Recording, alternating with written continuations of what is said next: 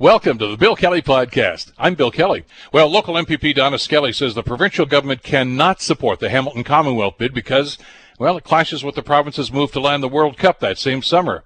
Should the city not pursue the bid then? We'll talk about it. Donald Trump continues to downplay the virus. Moments after he was discharged from the hospital, he tweeted, "Don't be afraid of COVID." We'll talk about the impact that had. And officials at the Ontario Public Health are advising folks to have their Thanksgiving dinners with immediate families only. Nobody outside of the immediate family. Are people going to follow that? Stick around. The Bill Kelly Podcast starts now. Today on The Bill Kelly Show on 900 CHML.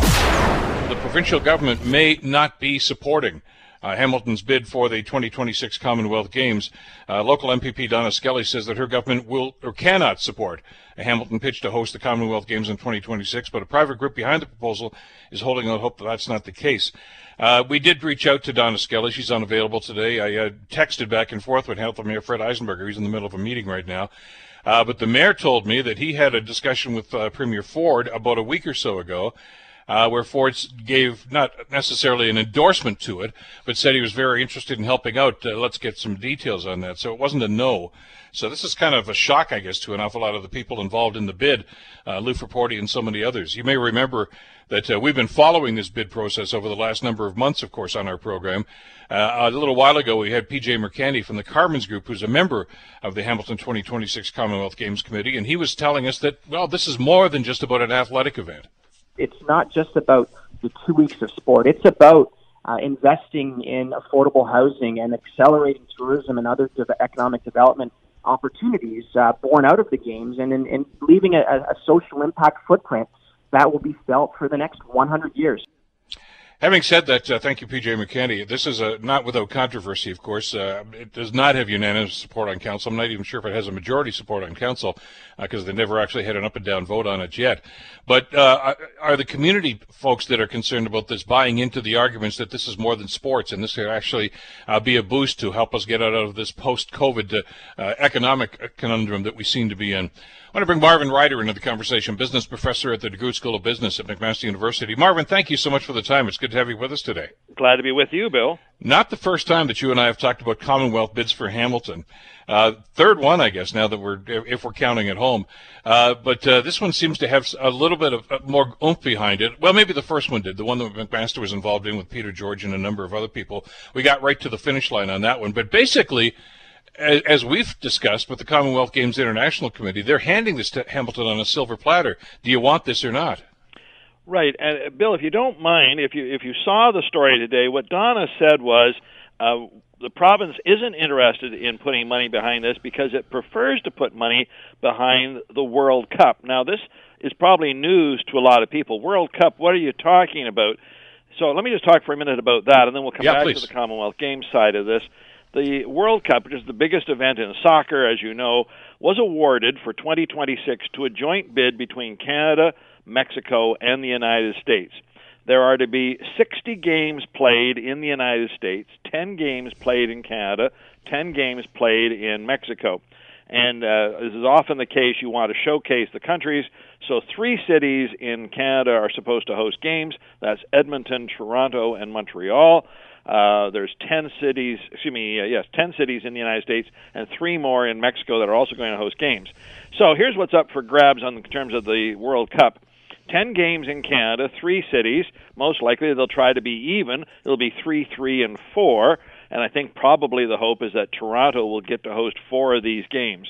None of them are playoff games, and none of them are the finals or the quarterfinals or the semifinals. They'll be just sort of the regular part of the World Cup. And what Donna basically said in the newspaper was that the province would prefer to support trying to get the 4 games to Toronto than they would the Commonwealth Games here in Hamilton. And I think why that has come as a shock to some people is that the Commonwealth Games, though profile is huge, the profile of the World Cup, some can argue, is the biggest event, even bigger than the Super Bowl when it happens.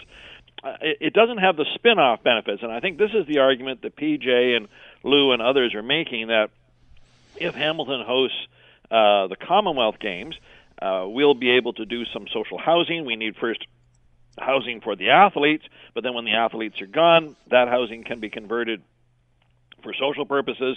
There would be refresh of infrastructure. McMaster is slated to have a refresh of a pool. Redeemer College is looking at Redeemer University is looking at a refresh of a multi-sports building that's there. And so that, there would be other benefits to the community, whereas I think if Toronto hosts 4 World Cup games, they'll most likely be at Rogers Centre, and I'm not sure there'll be any new infrastructure. The athletes aren't going to be living in a village. These are almost pro soccer players, so I'm sure they'll be in, the Royal York or some other lovely hotel accommodation. I get that the profile is probably bigger from the World Cup, but I think the community benefits are much higher here in Hamilton. Here's the thing, and listen, we're not lost about the World Cup situation. I remember having Nick Bottas, who was part of the Canadian contingent.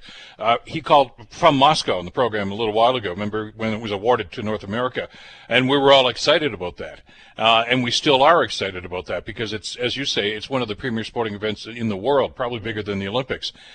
Having said that, I think there's a certain amount of resentment that some people are going to feel because of the logistics of this, because there does seem to be an upside to Hamilton to host these games, being the Commonwealth Games, of course. But it sounds as if what Donna Skelly is saying is the province says, no, we're not going to do that. We're not going to give you guys any money. We're going to put all our support and all our money behind a bid which is basically a Toronto-centric bid. This isn't going to do anything for anybody else. And I can understand a lot of people in the city right now saying, there we go again. Hamilton gets nothing. Toronto gets everything. Yeah. Well, I have a little sympathy to that. It would be a different situation if the sports minister came out and said, look, your local MPP pitched for the Commonwealth Games to your city, and the people from Toronto pitched for their city, and we had to weigh one against the other, and I'm sorry, Hamilton, you lost. It's odd that the Hamilton MPP is the one who's delivering the news that says, yeah, we're all fine, we're going to support Toronto and not you. Now, I guess it's also fair to note that the Conservative government in Queen's Park, who's really underneath it all wanting to have balanced budgets and is not big on a lot of broad public spending to begin with, realizing they're probably going to have to do something coming out of COVID, but they're going to try to probably do less than a Liberal government might. We see for instance, what Ottawa is doing with the COVID and really sort of opening the purse wide. I don't think that's in Doug Ford's DNA, but I would much prefer to hear that, look, we had a competition. I tried my best for you. If I'm speaking as Donna Skelly, I tried my best, but look, we lost out at the end. That I think we'd understand. It just feels a little odd to have your local MPP stabbing you in the back before you even get off the blocks.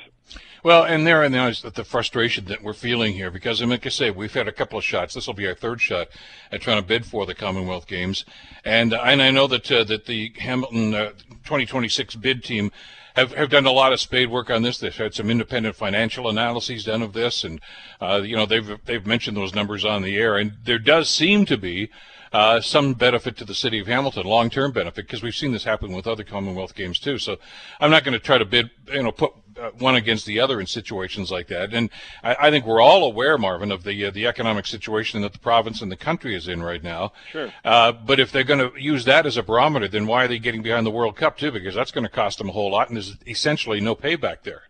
Yeah, that's the part of it. I mean, we certainly get profile, but I think sometimes we overestimate the profile from these sporting events. If I asked you, Bill, who hosted the games in 2018, or excuse me, the World Cup in 2018, or who hosted the World Cup in 2014? Do you remember when that game was played in such and such a stadium?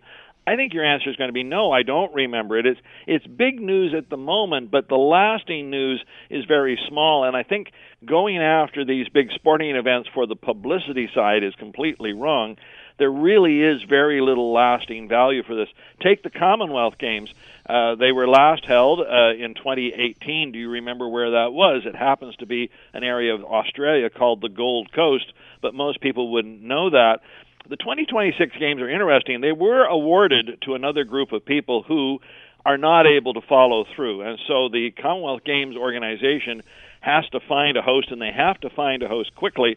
This is why they've offered a chance for Hamilton to sort of have a fast-tracked, no-competition bid. We lost our first Commonwealth Games bid against New Delhi, India.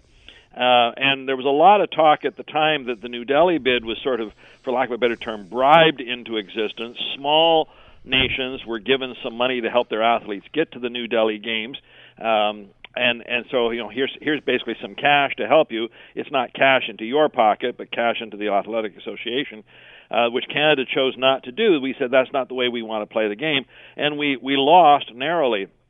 If we go after the 2026 games, there's a pretty good chance they'll just be handed to us. And I think the other question that PJ and their group are looking at, because the original plan was the 2030 games, that would be the centennial of it being hosted here in Hamilton, all just kicked off here in Hamilton even. There's been some suggestion that we might get it 2 times in a row. So the investment in 2026 could be leveraged in 2030, and you could host the games twice at a much lower cost than you normally would. Even as it is, the Commonwealth Games bid that Hamilton's putting together for 2026 is estimated on the scale of around $250 million. Typically, it's more like $500 million or even more. There's been a couple of sports dropped, a couple of venues they don't need to create. Again, this is how important this is to the Commonwealth Games Association. There is a unique envelope here, and again, I'm not trying to argue for these. I know there are some people just on principle who say, I don't like these sporting events. This is money that could be used in other ways. But I think this one gives you a much better return than the World Cup ever would. The other element to this is the discussions I've had with the Commonwealth Bid Committee, but also with the Commonwealth International Games, the head honchos, the big cheese patties that make the decisions. And just to paraphrase the message I think we were getting from them, Marvin, and I've had a couple of different conversations with them now on the show, is the games for 2026 are yours. If you want to say no and think you're going to get 2030, all bets are off. And you're going to go into a competition just like everybody else. And the insinuation beyond that was, if you say no to 2026, don't even bother with 2030 because you've already said no to us. So, there's some politics being played here, as there always is, with the delegation of these international games.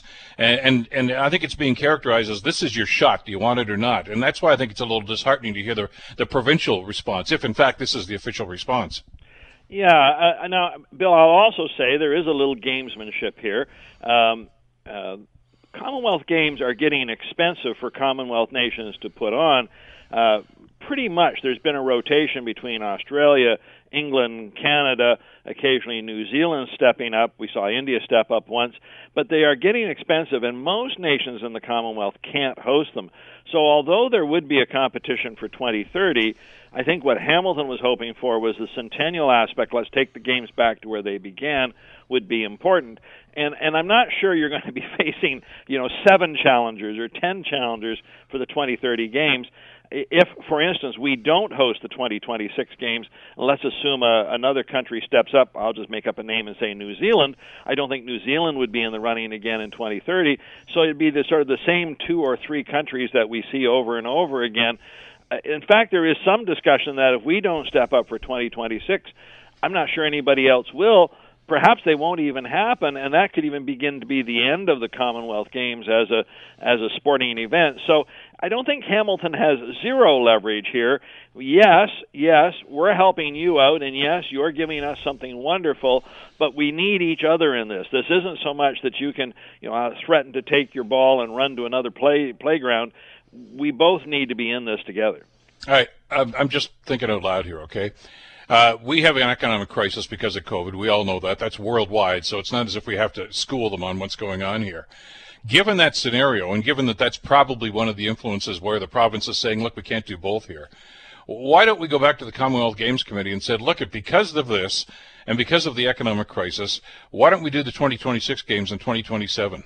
And that way, I know it throws off the schedule, but you can still do the other ones, the 2030 games, the 100th anniversary 3 years later. But it gives everybody an economic leg up to say, look, now we can probably get this thing done. Yeah, I hear you, and I think that's a very clever thing to put forward. But I would also like to say that the cost of these games is budgeted in around the $250 million mark. Just to compare that, do you remember this little thing we were going to build called an LRT? Do you remember the budget for that? That was $1.5 billion. You can get 6 Commonwealth Games for 1 LRT. Yes, $250 million is a lot of money. I understand to an individual it's a huge amount of money, but to governments, it's really not that much. And it's not clear to me actually how much support the World Cup being held in Toronto is going to require. The venue's already there. Now, they're not building a new venue. They're not building athletic housing for this. So what would the province actually have to invest in this? My feeling is that the province putting money into hosting those 4 World Cup games, yes, security would be a big part of this and policing would be a big part of this, but I have a hard time seeing the price tag being more than $30-40 million. To do both, it isn't really that much of a stretch. Again, if you think about it in terms of infrastructure and economic development coming out of COVID-19, it just feels like a little too convenient of an argument to me. It's almost, again, like canceling the LRT. There was some weird accounting that went on there to justify it. I think if you went through a little more cold-hearted analysis, you'd see you could probably do both without much problem at all. Well, the other element to this, too, is, and we want to remind everyone that this is not the official position of the government. This is not the minister in charge of this particular portfolio. It's not the premier that's making this statement. As a matter of fact, as Mayor Eisenberger told me, the premier actually seemed quite supportive when he talked about it the other day. So I guess it's not over yet. City Council is entertaining this committee once again tomorrow at one of their meetings. And I'm told, because we reached out to just about everybody this morning, Marvin, there are a series of meetings going on, I guess, as a result of this story today. So we'll let the dust settle on this one and see what's going to happen over the next few days. Always Bill, appreciate... Let me just give you one more quick one here. Yeah. Just to remember that whatever the province was putting in was also supposed to be matched by the federal government. We haven't heard that the federal government's not interested. Again, it would be what an awful waste if we could match whatever the province puts in with the federal government to put into the Hamilton area. I'd hate to leave those dollars on the table, too. Well, as Yogi Berra said and Casey Stengel said, it ain't over till it's over. So we'll see how this plays out. Thanks again, Marvin. Thanks, Bill. You're listening to the Bill Kelly Show podcast on 900 CHML. Yesterday, Donald Trump was discharged from Walter Reed Hospital in Bethesda, Maryland, and it was a very choreographed and obviously rehearsed exit strategy. I mean, it was made for TV, like most of the things Donald Trump does. There was an expectation, maybe not an expectation, but a hope that after having gone through what looked like a pretty serious bout with COVID, which is not over yet, by the way, that it might have changed Trump's attitude about COVID, the cavalier attitude that he's taken ever since the virus came to our attention almost 8 months ago now. But he released a statement, a video just before he went back to the White House, which pretty much indicates that it's the same old Trump. Here's what he had to say. I didn't feel so good. And 2 days ago, I could have left 2 days ago. 2 days ago, I felt great, like better than I have in a long time. I said just recently, better than 20 years ago. Don't let it dominate. Don't let it take over your lives. Don't let that happen. We have the greatest country in the world. Well, that's shaken a lot of people up, especially some of the families of the over 210,000 people that died from the COVID virus that didn't get the kind of attention that Donald Trump got. Laura Babcock, president of PowerGroup, joins us on the Bill Kelly Show to talk about this. Morning, Laura. Thank you for the time today. Good morning. As somebody who studies messaging and body language and everything else, I don't necessarily think anybody was expecting a humbled Donald Trump. But once again, after what he's gone through, he's downplaying the virus, and apparently he is Superman who's overcome it. Well, there's so many aspects to this. It's, a day in Trump land is like a month in terms of all the different tactics that they use. And Trump's always been really brilliant at spinning and at selling an idea, even if it's in the face of contrary evidence. He's always been very good at that. There's a level of kind of Barnum and Bailey brashness to what he does. And so there were a lot of messages that have been sent since this all started.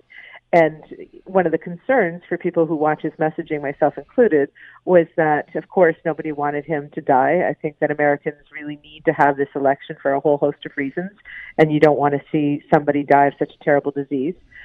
The other thing is that we also didn't want him to use this as some sort of a hero bumper sticker now that he's got, right? If he did emerge from this getting special care, getting, airlifted to one of the best hospitals in the world, getting a compassionate cocktail of drugs that nobody else can get, or only 250 people have even gotten through a trial, but he gets it, right? Getting all kinds of special provisions and the way we would want a leader of the world to be treated. Of course, you want them to get the best access to medical care. They have a huge responsibility, and it would destabilize the world if anything should happen. But for him to get all of that and then to emerge and say, listen, I'm super fantastic because I'm so strong, and therefore nobody should fear this thing, be defiant. All of those messages that came out of that, I think has done a further damage to not just, his brand when it comes to people now calling him around the world the American Mussolini because of something that Anthony Scaramucci said on CNN, which is, of course, not a good image. He might not be aware of that, or some might not be aware of it, but that's what they're calling him. It's not just bad for his brand, but what does it do to American people, not just the victims of COVID, who, they were plenty strong. They didn't want it to dominate their lives. They just got killed by a terrible virus. What does it say to them? And what does it say to all of the other Americans who might have been on the fence about their behaviors, who might have just started to put masks on, to see him standing there on the balcony, like Mussolini did at the balcony at Piazza Venezia in Rome, defiant. If you put the videos next to each other, it looks like it's the same person, chin up, this sense of I'm in total control, that message. And then going in without wearing his mask when he's shedding the virus, Bill, it just says that there not only is no concern for the people inside the White House where there's currently an outbreak, but there's no concern for the millions of Americans who might see that and believe that if they act like him, somehow they will be treated for the virus the way that he was treated, which is not going to happen. That's not going to happen. That's not going to happen. And I saw the comparison that Scaramucci brought up. That little episode on the Truman portfolio last night when he got to the White House, for walking up the stairs, huffing and puffing, by the way. You could see he was trying to control his breathing, and he couldn't. But taking the mask off the way he did was a symbolism of saying, I don't need this and neither do you. That's essentially what he was telling the American people. Absolutely. And so, to the symbolism, if you look at a couple of things, leaving the hospital early to put those Secret Service agents in jeopardy, driving by his supporters to get that, I guess, shot of accolades, or that sense of he's loved, or whatever that was about, that sent a message, of course, that he didn't need to be in the hospital. He was perfectly fine to go out. Then he gets out and he says, I could have left 2 days ago. I felt fantastic. Well, of course you felt fantastic if you're on those kinds of steroids. He's jacked up on steroids. Anybody feels like that. Yeah. Well, of course. They lead to a sense of euphoria. You feel your body is, getting help, right? It's feeling good. And so he goes by, he does that. But then to go to the White House, and when I talk about how it hurt his brand, not just because of the Benito Mussolini comparison, which some people will look at and say, oh, my goodness, he really is a fascist, or he really is trying to be an autocrat. But also, we saw him labor in his breathing. And I was watching it with someone who said, oh, do you really believe he ever had COVID? And I said, yeah, look at him. Look at him trying to stand there. You could see him counting the seconds, going, how much longer? And so I reinforced that I'm strong, but I can stop this. It looked very painful, and it looked like he really is dealing with it. So let's just assume that he 100% has COVID and get the conspiracy theories out of the way. For him to walk back into the White House without a mask and to still not have a masking policy inside the White House, where we are getting, a bigger and bigger list of people who have the disease, it just sends such. I'm trying to search for a word here that's appropriate, but it seems as though it's malevolent. It's going to cause people harm. And for what? To project this image of hero, of strong. It was reminiscent of some of the Dear Leader messaging we've seen, especially when his press secretary, who now has it, posted something of him standing on that balcony, and it's so wonderful. I love seeing our president, all that stuff. It felt like Dear Leader stuff out of North Korea. I'm not suggesting that Trump is Kim Jong-un, but I'm saying some of the symbolism, Bill, some of this pageantry, some of this stuff that invokes these other images of other dictators is really damaging for the American reputation around the world, and sends a really damaging message for their health care. I'm not overstating it this morning. This stuff matters, and it's going to matter if he wins again. He is really getting carte blanche for these these really dangerous behaviors. There's a number of things that we need to unpack here, and I know we don't have a whole lot of time, but the medical message he's trying to send is, I beat COVID. 24 hours after I was in the hospital, I beat it. Well, that's a lie. We know that's a lie. He was jacked up on steroids. As you mentioned, he got a medical cocktail that no one else is even allowed to try in the United States or in any other place in the world at this point anyway. So there's that element of it. The other element of it is forget about the sycophants, that Dr. Conley and those other folks that were trying to spin this whole thing when they stood outside Walter Reed Hospital and trying to explain, no, he's a wonderful patient, when in fact he'd been on oxygen twice and they were concerned about it, so they put him on medication. Doctors who are experts have all told us, Laura, that the medication that he was on suggests that he has some sort of COVID pneumonia, which is not unusual for people of his age. You don't get over that in a couple of days either. Plus the fact that we also know that there's always a second wave of COVID inside each individual, which is probably going to happen sometime this week. He's a 74-year-old obese man that has pre-existing conditions. He's not out of the woods yet. So for him to stand up there and say, I've defeated this, is at best premature, at worst, sadly a foreshadow of what might actually happen here. For sure. But his people, his listeners are going to say that and say, I can do that too. I don't need a mask. I don't need to social distance. Look what he did. Well, it's the worst kind of leadership by example that you can imagine. And it's going to put it's almost, this kind of God complex that, for so long he wouldn't be able to get it. And then when he got it, he's kind of saying, well, I took it on for the American people to show how I can defeat it. And now it's going to be, well, I beat COVID. He was even saying, maybe I'm immune now. And so he has some sort of, he's still in the middle of it. And so it does send a terrible message. Leaders set the example by how they live and what they say. And so on all of those fronts, this is very damaging. As I mentioned, internationally, this is further damage to the American brand, that this kind of spectacle is even happening, that we have, nobody really understands how well the president is and whether or not, as you point out, he's got a second wave coming. He's not out of the woods, and that means that the whole world is further destabilized because we can't get accurate information on this. And for the press secretary to go out in front of the media without a mask, and now 3 people in the press pool have COVID, it's just unconscionable. So beyond the theater and the rest of it, they're putting real people's lives at risk. And they are putting real risky messages about a disease out there in the world when much of the world is facing a second wave. We can use all kinds of words to characterize Trump the man, but I think if you read his niece's book, which I know you have and I have, yep. he needs to show strength all the time. And so this should be expected by now, but we need to counter the messaging and make sure that people are getting accurate information about the risk to COVID while we're in the middle of this pandemic, regardless of what he does. Well, and it's, as you mentioned, throwing a monkey wrench into the whole plan. Let's face it, there's an election coming up in less than a month now. There's a Supreme Court nomination hearing and a confirmation that has to happen. Senators are dropping like flies. White House staff are dropping like flies, and we're not just sure how this is going to go. Laura, as always, great to get your perspective on this. As they say in the biz, more to come on this, to be sure. Thanks, Bill. Thanks a lot. Laura Babcock, of course, president of PowerGroup, with her read on what's going on this. So how is this being perceived, especially around the White House? Because there have been mixed reports about the president's return and the way in which he did this. Let's bring Brian Karem into the conversation. Brian, of course, is the executive editor of Sentinel Newspapers and political analyst on CNN. Brian, so glad you could join us today. I hope you're staying well.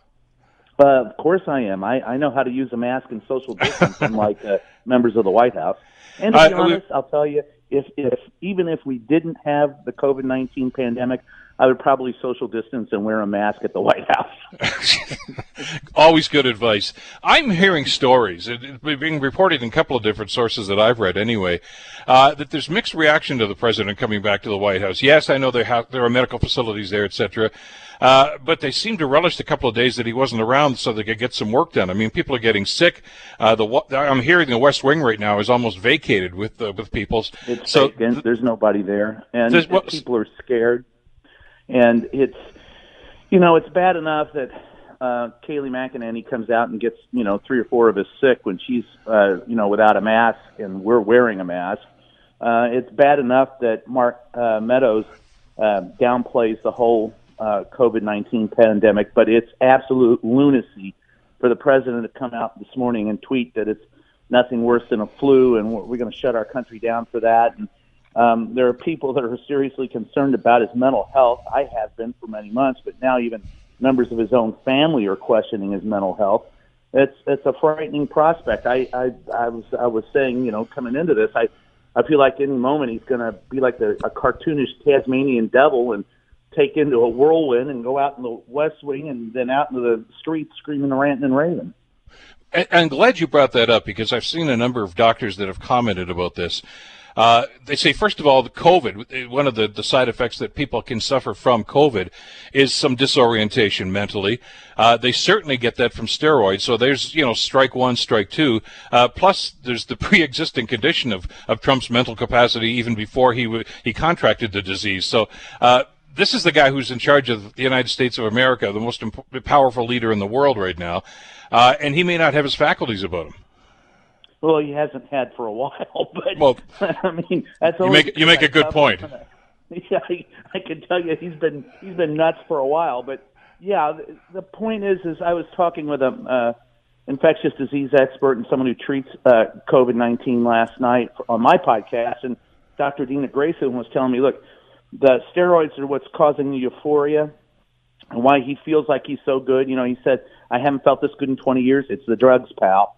And the fact that he's making these statements are also a side effect of the chemical soup that he's on. He's not out of the woods yet himself. Herman Cain, before he died, came out and said, I feel great, everything's cool. He got it I think it was June 24th. And right up until 3 days before he died, he was saying how great he felt. We don't know what the real diagnosis of the president is, or the prognosis, because we have not been told the truth. The American people haven't been told the truth. The world hasn't been told the truth. The president of the United States has acted like a banana republic dictator, feeding us information that makes it sound like he's real good, and then saying that it's doctor confidentiality and doctor-patient confidentiality, and they can't release stuff that isn't good.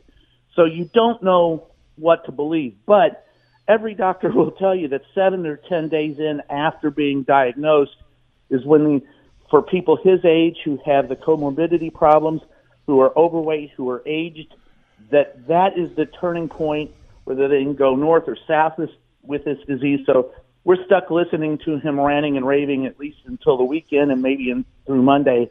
Then after that, we'll know. And if he does get better, the scary part about this is he doesn't understand it's because he's the president of the United States and gets health care that no one else can. And so it doesn't make the disease any less lethal. It just means that he's getting better treatment than anybody else. And he should have some empathy, but he doesn't. No, well, we saw that in spades yesterday. The other quick thing I wanted to touch on with you, too, and it's something a troubling story that came out that you guys from the White House press corps were reporting on, is essentially the White House has told the CDC, we're not going to contact trace those people that were there for the big party that they had in the White House to do for the new nominee for the Supreme Court. God knows how many people have been infected. They're dropping like flies right now. Contact tracing means basically give us who they were so we can find out what's going on. And the White House basically said, no, you don't really need that. I mean, they're not just playing the ball game here, Brian. They're putting people's lives at risk by doing that. Well, he's done that from day one, too. It's True. Just the pandemic strips that bare. You can't put people in cages. I mean, everything he's done is put people at risk. This is no different. It's just far more lethal and far more widespread. And yes, you're right. I spoke with people who had tested positive that were at that, that super spreader event at the White House, and they did not know that anyone had tested positive until they saw it in the news. And then they took it upon themselves to test, and then they were told that, that yes, you tested positive. There's nothing more scary than the fact that the President of the United States wouldn't inform you of the fact that an event that you went to on his behalf, he doesn't care. What happens to you? What does that tell you about him? More to the point, your colleague in the press corps there, Caitlin Collins from CNN, reported yesterday that the White House they were telling staff, don't tell anybody that you got a positive. We don't want anybody to know about this. And it leaked out anyway. I mean, you guys don't take no for an answer. I get that. But that was their plan. That was the game plan. I'll I'll go you one better. Before that, Mark Meadows, the chief of staff, was telling everyone to downplay what was going on, that there was no reason to tell anyone that it was that there was a chance of getting it. And then afterwards, he told everyone on staff, if you're sick, I don't want to know. He didn't want to know. So he didn't want to be put in a position to tell anyone. That's how bad it is at the White House. It's bizarre. Listen, we're just about out of time, but I want our listeners to find out, what's the title of your podcast so they can check you out? JustAskTheQuestion.com. And we had Mary Trump on there talking about her beloved uncle and some members of the CDC talking about this. It's a scary, scary situation. It is. Brian, as always, great to get your insight into this. Thanks for the time today. All righty. Take care. Take care. Brian J. Karem, of course, executive editor, Sentinel Newspapers, and, of course, political analyst for CNN, and, of course, his podcast that you can check out as well. You're listening to the Bill Kelly Show podcast on 900 CHML. I want to talk about vaccine, and, of course, it's front and center when we see the rising number of new cases that are coming up. We had another death of COVID from the Hamilton area just yesterday, sadly, and it continues to go on. But there will be a COVID vaccine. We're sure of that. At least we think we are anyway, based on the evidence we're getting from the experts. We're not sure exactly when, but we do know this, that even when they finally say, Eureka, we've got it, it's not going to be available to everybody, not at once. So who should get it first? Who goes to the front of the line? I want to bring Chris Bauch into the conversation. He is the research chair in the Department of Applied Mathematics who's done extensive research into SARS and the 2009 pandemic, a specialist in mathematical and computer modeling of infectious disease outbreaks at the University of Waterloo. Chris, thank you so much for the time. Glad you could be with us today. Well, thank you, Bill. Are we safe to say that there will be a vaccine? It's a matter of when? That's right, yeah. So the timeline's not clear. They're doing these large-scale trials now to look for potential side effects and to make sure it can protect people. So it's on the horizon, but we don't know exactly when. Probably sometime in 2021 for sure, but it could be earlier or later. Yeah, I mean, we heard Dr. Redfield from the CDC about a week or so ago suggesting he has said that the second or third quarter, which puts us pretty much into summertime, if not early fall next year, before it's going to be available for widespread use. That's right, yeah. The other thing that I think maybe is a little misleading to an awful lot of us, Chris, is we hear government announcements. I think the Prime Minister made one about a week or so ago here about 5 million doses of this and of whatever the vaccine is going to be from the people that are probably going to be manufacturing this. And I think it might give us all a false sense of security that, well, boy, this is going to be enough for everybody. And because they actually said probably enough for 2 shots for each person. But it's not coming in one big package, is it? That's right. So these things are manufactured, and so they come off the assembly line, and they come as they're made, they're shipped, and so we have to decide if we have to give the first batch to somebody, who should we give it to? And so that's the question that a lot of countries, states, and provinces are asking right now. And this, I don't want to create this scene in people's minds of the race to the lifeboats on the Titanic. I mean, this is going to be done in an orderly fashion. But how do you prioritize this? Yeah, so there's a lot of things to consider. For example, you might want to prioritize healthcare workers because they work in high-risk environments. You might want to prioritize people according to pre-existing conditions. So we decided to study this question because we think there was a need for some evidence basis for deciding who should get the vaccine first. And we focused on the specific question of age. So does it make more sense to give the first vaccines to the elderly, or should we actually be giving them to other age groups if we want to minimize the total number of deaths from COVID? Historically, Chris, what was the protocol in situations like this? You've studied all of these things, and did they lean more towards people in the older demographics at first and say, well, the younger folks are probably able to fight this off? Well, whether it's the flu vaccine, what we've done with SARS research, does that come in handy? Is it educational as to how you want to develop what's going to be happening with the COVID vaccine? We can learn bits and pieces from the previous pandemics, but nothing is really a perfect fit for what's happening right now. For example, back in 2003, there was no vaccine. They were trying to develop it, but it wasn't ready on time. and so those kind of were stored away for future reference.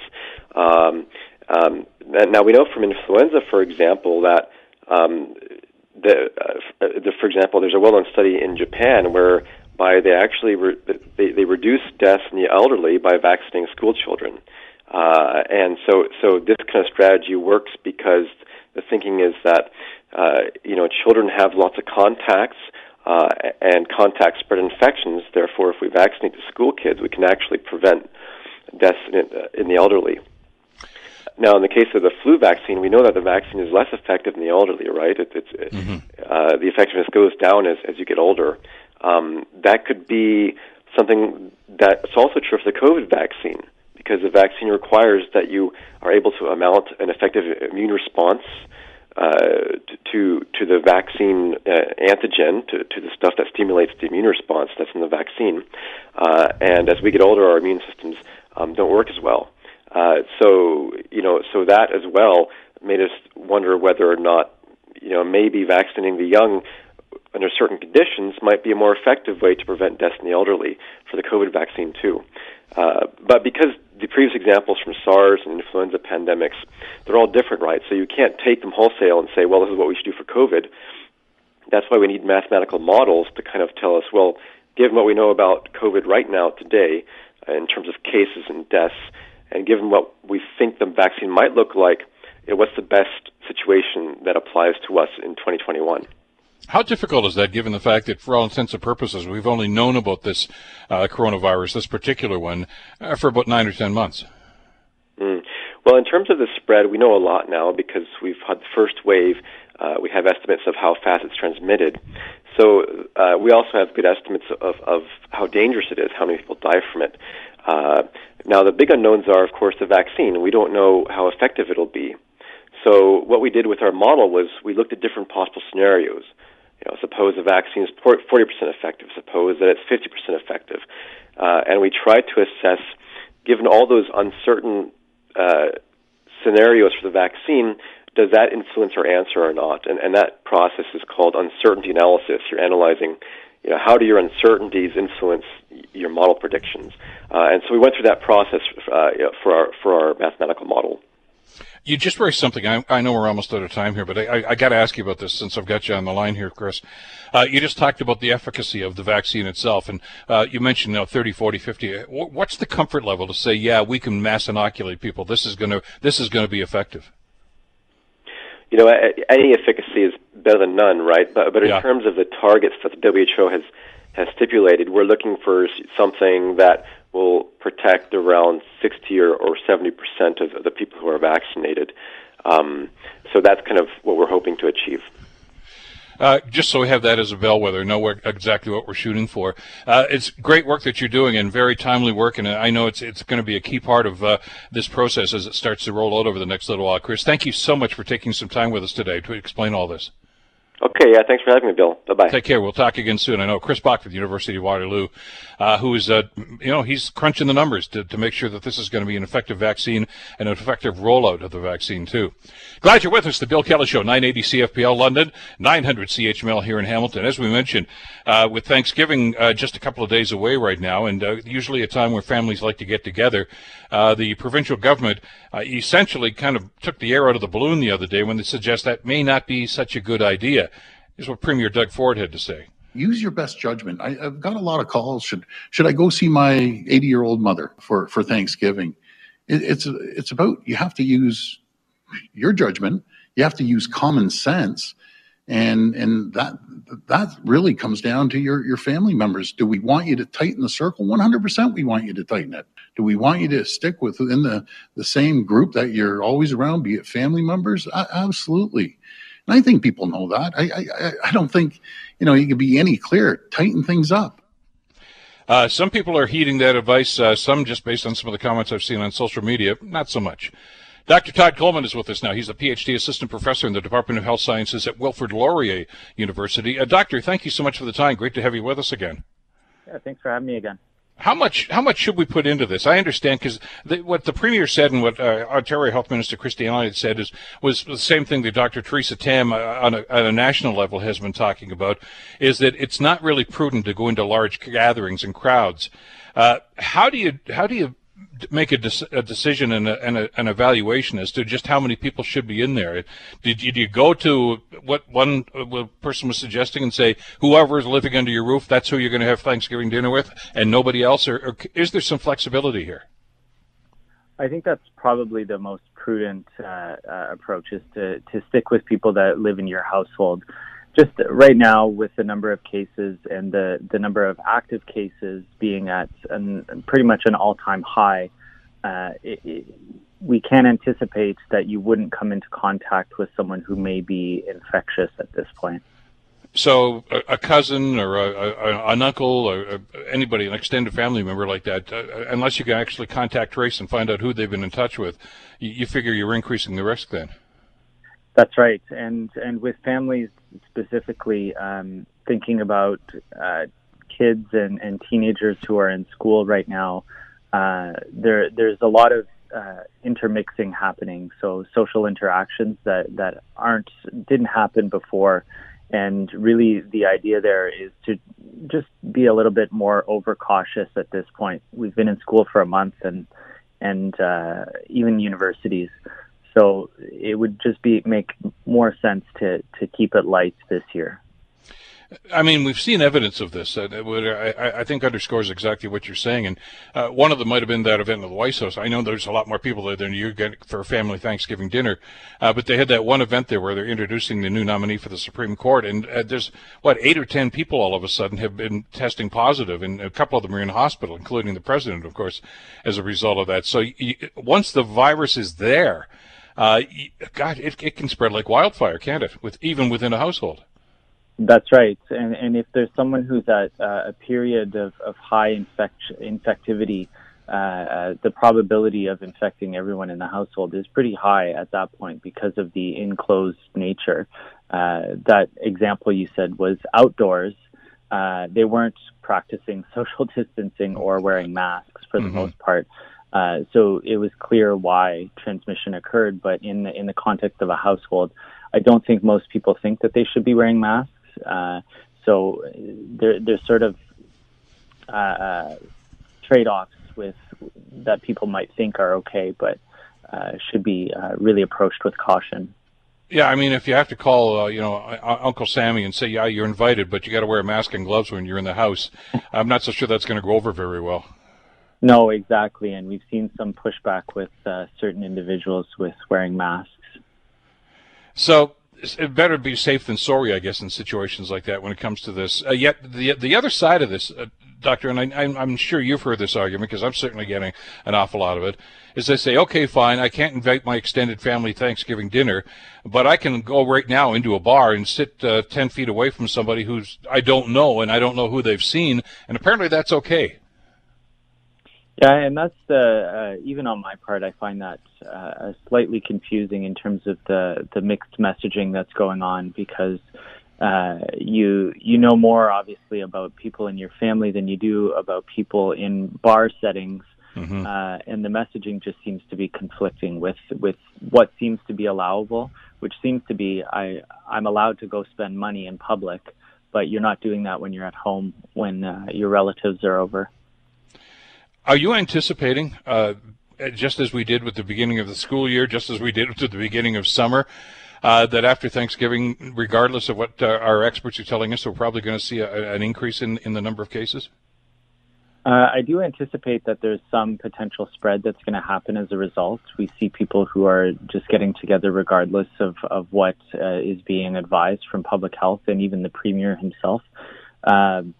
So I do anticipate that there will be a potential uptick in cases, but whether that's a really high increase or just keeping at the high levels that we're at now with a little bit of increase is not. I'm not too sure at this point. How concerned are you right now, though, Doctor, with the number of cases that we've seen? Well, let's do province-wide here in Ontario. It's not. I guess you can't call it a spike, but there has been a steady increase over the last number of weeks. Yes, definitely. We went from a point where we had fewer than or approximately 1,000 active cases in the province to several thousand, which doesn't help in terms of spread. It doesn't help in terms of our public health officials being able to contact trace. It spreads the resources quite thin, and we've been slightly more fortunate that it's manifested itself primarily in groups that are younger, which means that the manifestations aren't as severe as they would be if they were going through long-term care homes again. But the potential still remains there, especially if you're thinking about a holiday like Thanksgiving where multiple generations are mixing together. Well, be wary of that, I guess. And we're spending more times indoors, too. And as you mentioned to us in past discussions, that's also an indicator that there could be more spread on this. So, as the Premier said, use your best judgment in situations like this. Doctor, always great to get your opinion on this. Thanks so much for the time today. Yeah, thanks again. Take care. Dr. Todd Coleman, of course, from Wilfrid Laurier University. The Bill Kelly Show, weekdays from 9 to noon on 900 CHML. The Bill Kelly Podcast is available on Apple Podcast, Google Podcast, or wherever you get your podcasts from. You can also listen to The Bill Kelly Show weekdays from 9 till noon on 900 CHML. I'm Bill Kelly. Thanks again for listening. And don't forget to subscribe to the podcast. It's free, so you never miss an episode. And make sure that you rate and review.